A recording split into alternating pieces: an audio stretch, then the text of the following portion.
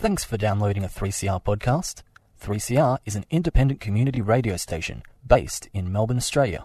We need your financial support to keep going. Go to www.3cr.org.au for more information and to donate online. Now stay tuned for your 3CR podcast. Asia Pacific Currents. News and labour issues from the Asia Pacific region. We strongly condemn the police that arrest the protesters. Saturday mornings at 9 o'clock. On Community Radio 3CR. Workers of the world should unite to fight this greedy capitalist. Brought to you by Australia Asia Worker Links.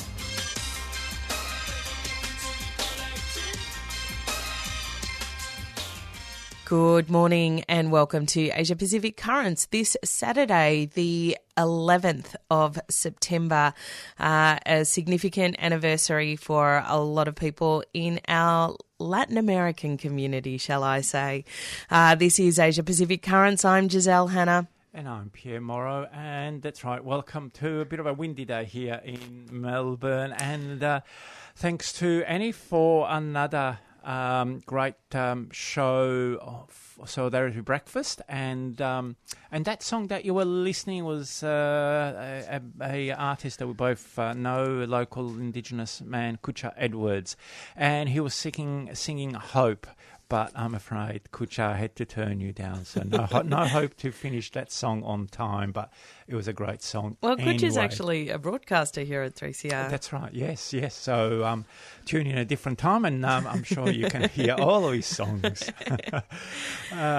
Anyway, Giselle, it's just on 9:02 o'clock, and it's good to be back here at 3CR after unfortunately missing last week. So if you're interested in Asia Pacific Currents, who brings it and how can you contact us? That's right. If you want to get in touch with us, you can, well, firstly, Asia Pacific Currents is brought to you by Australia Asia Worker Links. And if you want to find us on the web, all the w's.aawl.org.au. We're on Facebook and Twitter, so look us up on those social media platforms, and we continue to share news and current affairs from the Asia Pacific region. And on today's program, obviously, we'll have the usual roundup of labour issues from the region. But what's our feature interview in the second half of the program, Giselle? Well, last night I had an opportunity to interview Mikyung Ryu, who is the international officer of the KCTU, the Korean Confederation of Trade Unions. We've been reporting that the leader, the president of the KCTU, was arrested. I didn't know this until I spoke to Mikyung, but his office was raided by 4,000 police officers in order to arrest him alone. I think that's an extraordinary show of force for a single person arrest. But yeah, we speak to Mikyung in the second part of the show. Well, there you go. I actually didn't know that there were that many police raiding the... They do things seriously in South Korea. All right, we'll go to our news items first. The first one, we go to Palestine, where in an unprecedented event, 6 Palestinian prisoners were able to escape from the high-security Gilboa prison in northern Israel via an underground tunnel that they had dug over previous months. So that was last Monday. Now, 5 of the prisoners are members of the group Islamic Jihad, while the 6th, Zakaria Zubeidi, is a former leader of the Al-Aqsa Martyrs Brigade and a Fatah activist. Once their escape was uncovered, the Israeli government initiated a massive police and military operation throughout the West Bank, detaining and arresting many, and also harassing the families of these escapees. Given the widespread anti-occupation protests, the arrests and killings of Palestinians that have been a steady occurrence in both the West Bank and Gaza over the last couple of months, these latest military operations have only served to further heighten tensions. The possibility of widespread armed confrontations is very high, though I'm happy to report that while there were mass demonstrations on Friday Palestinian time, they, from what I saw this morning, there were no reports of casualties, so that's good.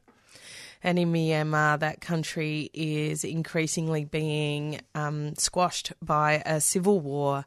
This week, the National Unity Government, a political umbrella group formed by elected legislators who were deposed in the February 1 coup, issued a call for a nationwide uprising and the start of a people's defence war against the country's military.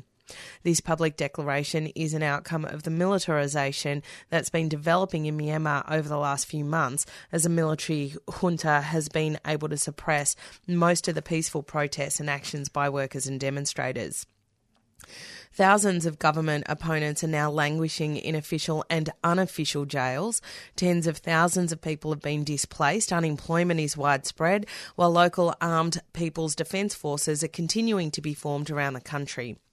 In an effort to shore up its popularity, the military junta this week released the Buddhist monk Ashin Wiratu, who had been under arrest on charges of sedition against the previous civilian government. Wiratu is a long-standing supporter of the military and is well known for his nationalist and anti-Muslim politics. So my guess is the military is going to turn to nationalism and xenophobia to try to shore up its support. So, all right, we'll see how that goes. That's right. So we move next door to Thailand, where in the last few weeks, the leader of the Building and Wood Industrial Council of Thailand, Thanaporn Wijan, and trade union leaders Suthila Lamkam, Shriprai Nonsi and Sia Jampathong have all been subjected to police investigation and harassment. They are being investigated by the police for breaching the emergency decree and the Disease Control Act when for participating and speaking at anti-government demonstrations in mid-August of this year. The four unionists are associated with the Labour Network for People's Rights, a network formed last year to demand that the Thai government stop harassing anti-government activists, dissolves parliament, starts drafting a new constitution, and institute a comprehensive welfare scheme to reduce class inequality in Thailand. According to human rights activists, in the last couple of months, hundreds of anti-government activists have been arrested or are being investigated by police for participating in protests.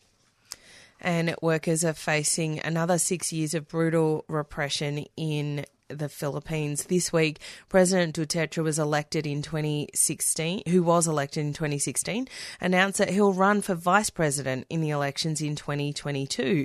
It's a move designed to circumvent the laws that prohibit a president to stand for 2 consecutive terms. President Duterte has probably overseen the bloodiest and most repressive period in modern Filipino history. Upon taking power, he unleashed a reign of terror under the guise of a war on drugs that has seen police and death squads roam and kill freely, with at least 20,000 people, the vast majority from working class communities, being murdered. Human and labour rights activists have also been targeted during this period by the same forces, with over 50 activists killed because of their political views. Many more remain in jail or are in hiding for fear of their lives. In addition, the government has not handled the COVID-19 pandemic well, with working class communities suffering heavily from the pandemic, both economically and in terms of their health. In the last few weeks, churches are being converted into intensive care units as hospitals overflow with patients, while a nurse shortage in the Philippines is becoming more acute as nurses leave the profession due to poverty wages and bad working conditions. Also to add that nurses or Filipino workers, which is that country's biggest export, a significant number of those are Filipino nurses. So those workers are in American hospitals, Australian hospitals, right across the world, but not in the Philippines where they're desperately needed. That's right. And there is actually a huge shortage here in Australia. So I would suggest that come next year, there'll be a big pull factor for more Filipino nurses to leave the Philippines, which again will create huge problems there. And just one quick question, Giselle, at the start of that news stories about Duterte going to run as vice president, there is a rumour for who the president is going to be. Any guesses? That was my question. I don't know. His wife, I would say. You're on the right track. Very close. A child. His daughter. Yes, okay. So one could more than nepotism, really. I mean, just straight up corruption. That's right. So it hasn't been, but yeah, the rumour is a persistent rumour. So that would be, I think, terrible. Just doesn't quite cut it. Yep. We now go all the way to West Asia in Turkey, where hundreds of workers employed at the Salcom Turkey plant in Istanbul have been taking industrial action over the last year to resist the company's punishing work schedules. Management has been forcing workers to regularly work 11 hours a day without fully remunerating the extra 3 hours worked or allowing extra breaks. In addition, there are no proper kitchen or rest areas, and given the cramped conditions, many workers have become infected with COVID-19 during this last year. The workers also formed a company union and joined the Turkish Metal Workers Union, Turk Metal. But in response, the company initiated a campaign of intimidation, threats and dismissal against some of the more prominent labour activists. This dispute is still continuing. And the Chinese government is promising to stamp out punishing work schedules. Among Chinese workers, seeping resentment at the brutal pace of work that millions endure has made the so-called 996 work culture a widely understood term. The number 996 refers to people working 9 a.m. to 9 p.m. 6 days a week, often with few breaks and or overtime payments. While Chinese labour law stipulates that a standard workday is 8 hours long with a maximum of 44 hours a week, this is most often not respected or enforced. A number of highly publicised deaths of workers due to overwork this year has prompted the government to publicly come out and warn companies to operate within existing labour laws. Labour activists are sceptical of any real change as much of China's economic expansion is based on this rampant exploitation, while the absence of any independent unions robs workers of any ability to organise collectively for better conditions. Just on that issue of overwork, in our interview with Mick Yong, we're going to talk a little bit about that because, again, another staggering thing that Mick Yong says in that interview is that more people are dying of overwork and industrial-related causes than are dying from COVID. So for the labour movement in Korea, actually campaigning and fighting around industrial-based demands is more important than any of the restrictions the government's introducing about COVID. Yes, it'll be interesting to hear this in a couple of minutes, but certainly as a lot of the news items sort of say, this issue of overwork and punishing work schedule is becoming, I would say, a deadly disease around the world. It is 13 minutes past 9 o'clock here on Community Radio 3CR. You're listening to Asia Pacific Currents. We're going to go to some community announcements and then our feature interview for the morning. You know, there's people, like you said, have been on casual for 7 years. Well, it's supposed to be casual employment. People want full-time jobs. They don't want to be sitting there casual, not knowing they're going to get any days, any leave or whatsoever. Especially, you look at all the casuals in our industry at the moment, they're sitting home. You know, people want full-time employment and they should be entitled to full-time employment. And look at all the people who were used and abused as casuals in the aged care sector and all the problems that are facing people now and all the deaths that are following. In the meatworks, a lot of that's casuals, labour hire, you know, we've got blokes travelling around, you know. We want full-time positions and, you know, and people want it. We want to be full-time employed. You want to have your Christmas holidays. You want to have time with your family. But when you're a casual, you get none of that. You're listening to 3CR Community Radio 855 AM on digital and online. 3CR Radical Radio.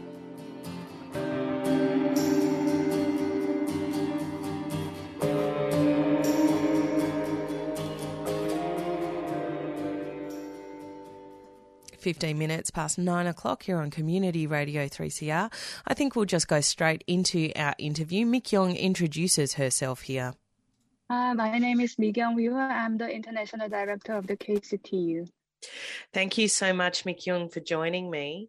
Obviously, we're here to talk about the current political situation in Korea, and most recently, the president of the KCTU, Yang Kyung-soo, was arrested on the 2nd of September. Tell us what happened. On September 2nd of this year, the police with around 4,000 riot police and investigation officers from the police raided in the KCTU office to arrest him, the one person. And the Seoul Central District Court issued arrest warrant on 13th of August for allegation of violation of Infectious Disease Prevention and Control Law and Demonstration and Assembly Act for organizing the mass rally for the workers' lives and safety organized by the KCTU. 4,000 riot police to arrest one person. That seems like quite an overreaction. The demonstrations that Yang Kyung-soo, him and 22 other organisers were accused of organising. These include May Day on the 1st of May. And there was another one, an overnight protest that involved 4,000 delivery workers, drivers. Actually, there's quite a bit of industrial dispute happening in South Korea. Can you tell us what's going on? Yeah, in many other countries, Korea is facing the fourth curve of the infection of the COVID-19. And this is expanded to not only for the health crisis, but also the economic and employment crisis. And so in that situation, many workers in Korea are facing difficulties due to the income losses and job losses, and especially in the sectors which hit hardest by the pandemic. Workers are facing mass dismissals, and the government support for job retention is not enough. So there are a lot of workers facing difficulties. So in that situation, many workers are demanding for the improvement of the government reaction to response to the economic crisis driven by the pandemic, and they are asking for strengthening of their rights as well. And at the same time in Korea, the number of the deaths toll by the industrial accidents override of the deaths toll by the pandemic. Many workers are dying from work. Even yesterday, 3 young workers died from their work. While they are doing their job in their workplaces. So many workers and trade unions are struggling for better protection in terms of workplace safety. So yeah, this is the situation of the industrial dispute in Korea. We'll talk about the COVID transmission rates in just a minute, but you said something that I want to pick up on, which is that more people are dying from work-related injuries than are dying from the pandemic. And I wonder if you can talk a little bit about some of the causes of these industrial deaths. Yes. The trade union in Korea were very much inspired by the struggle for the corporate killing law in Australia, which was driven by the Australian Union. So last year, we introduced law on punishment, etc., for the serious disasters, including the industrial accidents and the public accidents.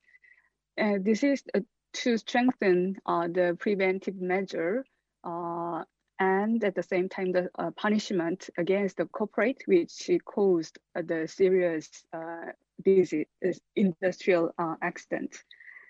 And the workplaces that concentrated on the workers who are precarious workers, especially the subcontracting workers who are outsourced workers in big companies, and their real employer, who control the working conditions and wages, are avoiding their responsibility and liability when the accident occurs. So this law also setting some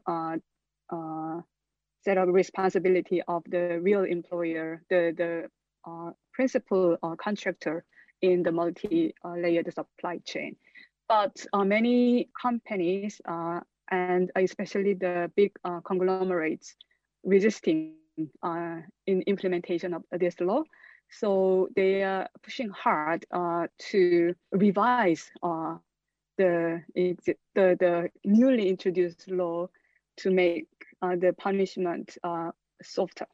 So that's why we are emphasizing the high rates of the industrial accident, which is even happening during the pandemic.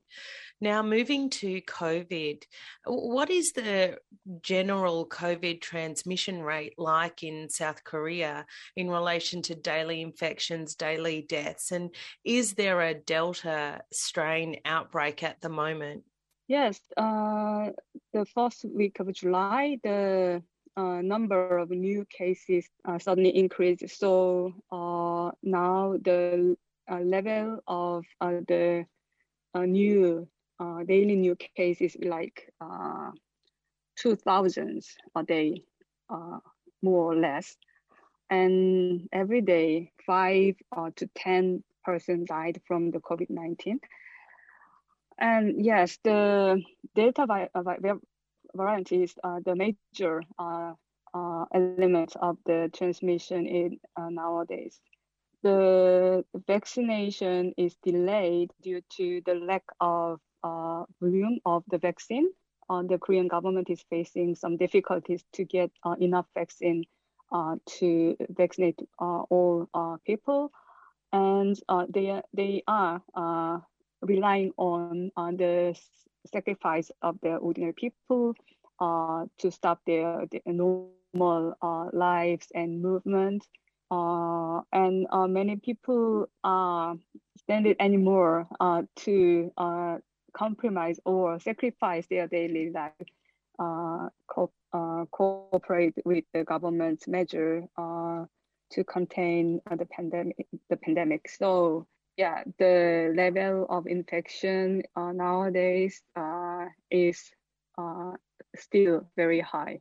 So we know that the Korean Health and Medical Workers Union, the KHMU, was planning a strike action on the 2nd of September. Can you tell us what their demands are and the issues in the industry, but also whether that strike went ahead? Yes, exactly. The Korean Health and Medical Workers Union planned to go on a strike for September 2nd. And as I mentioned before, the pandemic, the COVID-19 containment measure by the Korean government is much relying on the sacrifice of the individual and the medical and health staffs, hospital staffs. So many medical and health workers in the hospital is suffering from overwork. And the pandemic shows the lack of public health system and especially the infectious disease response system. So the union tried to get some government consent or government agreement to increase the healthcare staffs and medical staffs and introduction of the proper infectious disease response system and the public hospital system in each area. So they tried to negotiate with the government with the ultimatum of that day, the September 2nd, and they also conducted a union ballot for go on a strike, and they get more than 88% of the vote for the strike in each hospital. So they were ready to go on a strike, but at the last minute, the union and the government, the Ministry of Healthcare and Welfare and the union made an agreement on some key issues, including the increase of the staffing and implement the pilot project for the predictable and regular shift system, and eliminate some kind of unlicensed or illegal medical practice, which is happening due to the lack of staffing and so on. So the strike at the national union level was withdrawn, but many workers in some major hospitals are still on strike for negotiation with their own employers. Yeah, and just to remind listeners, the day that those negotiations were happening with the government and when the medical union withdrew its industrial action because of the deal, that was also the day that President Yang Kyung-soo was arrested. So starting to see the build-up of this industrial pressure causing a reaction from the government. Well, there is a campaign calling for the release of Yang Kyung-soo. Can you tell me a little bit about this campaign? Yeah, not only the KCTU members, but also many civil society and human rights organizations are joining campaign for release of Yang Kyung-soo, and they are emphasizing that the COVID-19 control measure taken by the Korean government and the social distancing measure is too much relying on the restriction of the freedom of association and assembly. And at international level, the response from the trade union in other countries are very active. So many unions around the world express their support for the KCTU's struggle, and many international organizations like ITUC and other global unions also express their demand for the release of Yang Kyung-soo. 3CR programs provide information and analysis you won't hear in the mainstream.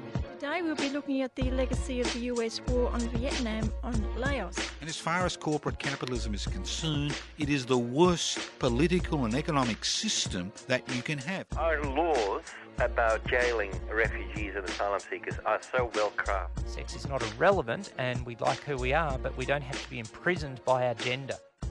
Become a subscriber today. Call us on 9419 8377 or visit 3cr.org.au. 3CR, the voice of dissent. 28 minutes past 9 o'clock. You're on Community Radio 3CR. That interview was with Mi-kyung Roo, who is the International Officer of the KCTU. I did that interview yesterday, so when she refers to the 5 deaths that happened the day before, those happened on Thursday. And Pierre, that brings us to the end of the show. That's right. And certainly sometime you've got to tip your hat to our comrades in other countries. That their toughness and their resoluteness is inspiring. So that's right.